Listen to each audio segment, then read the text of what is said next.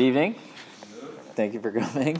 Continuing in our discussion of the Hilchot Mikra Megillah, the Shulchan Aruch says, Makom she'in minyan. So let's say we're in a situation where we do not have a minyan present, we don't have 10 adult Jewish males. So im echad yodea v'achirim einam yodim, echad poter et kulam. If there's one person who knows how to read the Megillah, so he could read and have everyone fulfill their obligation through him. V'im kulam yodim, kol echad korei latzmam. But if they all know, so then they should all do it on their own. They should not be yotzei through this one person. So here the Mishnah Berurah explains,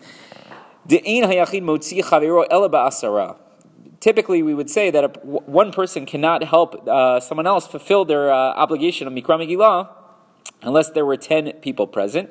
Velo dami l'shofar. We wouldn't necessarily compare it to a different mitzvah. Let's say Tkiyat shofar, where we would say it doesn't make a difference how many people are present. Go ahead and blow the shofar, and one other person can be yotzei, 100 other people. It doesn't make a difference how many.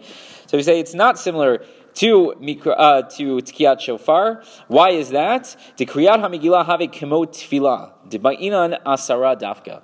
This is the reading of Megillah is like a tefillah. It's like a prayer of sorts. And we know with prayer, as I always am hawking you guys about, right, we need a minyan. Right? We need a minyan. So maybe you would have thought that it wouldn't work to have one person be motzi other people when there is no minyan, but we allow for it in a situation of extenuating circumstance. There's no minyan, there's only one person, so we rather that one person do it. But if there's multiple people who know how to do it, they should really do it on their own. He continues, this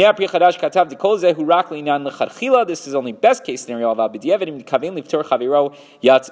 If it's an extenuating circumstance, and I had in mind to help you fulfill your obligation, you had in mind to fulfill your obligation through me, so then we say that it would work, and even if everyone knows, we would say it would work. Again, b'diavad, not best case scenario, it would work, but we wouldn't want to do it. He continues, the Magen Avraham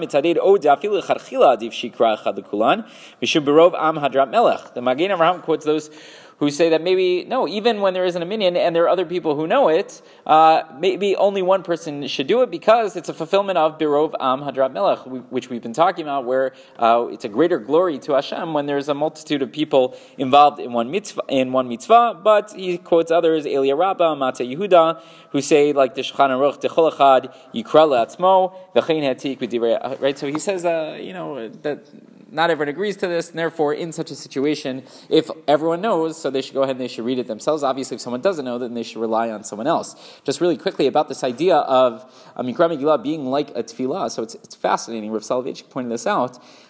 It's different tefillot depending on when you're reading it. So, for example, at nighttime when we read about it, so the Gemara Masech Megillah, I believe Daf Dalet Amud Aleph, asks how we know you're supposed to read the Megillah both at night and during the day. And maybe you're only supposed to read it at night, right? Tkiyat shofar on Rosh Hashanah we only do during the daytime, right? Where do we get this idea that you should read it at night? So there are two different psukim that are offered. I don't remember the Amoraim who offered them. We would have to look them up. One answer says that we learn it from a pasuk in Tilim Perek Chav Bet, which is apparently the Perek of Tilim that Esther said as she was going to approach Achashverosh, putting her life on the line. And she says, Elokai ekra yomam, right? God, I call out to you during the day. Laila velo dumyali, right? And at nighttime, and I won't be silent. So we say we point out from there the idea of calling out to Hashem both at day and as well at night. The other opinion says no, it's from a different pasuk that we're familiar with. Laman yizamercha chavod velo yidom, right? Which we say every morning. Mizmor shir Chanukah by David.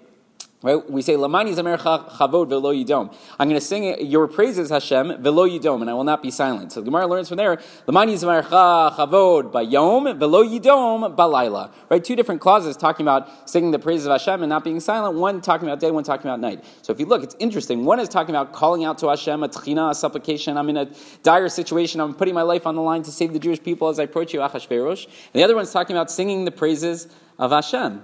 So it could be that maybe the two different Megillah readings reflect these two different opinions. And we developed this idea when we were talking about Tanit Esther, that really the holiday of Purim is not just a holiday of celebrating the fact that everything worked out, but it's first recognizing the dire situation that we were in, the fact that we called out to Hashem, and then Hashem listened to those tefillot, and then we were saved. We're celebrating the whole thing together, so much so that maybe Tanit Esther is itself part of Purim, right? That we first have to feel that sort of the dire situation before we could appreciate the great salvation. If that's true, so then the Megillah reading at night, that would reflect that dire situation, the calling out to Hashem, and then during the daytime, it would be Lamani Zamircha, singing the praise of Hashem, because he did, in fact, answer our praise when we called out to him. So much so that we talked about this in the past, the Gemara asked the $1 million question, why don't we say Hallel on Purim?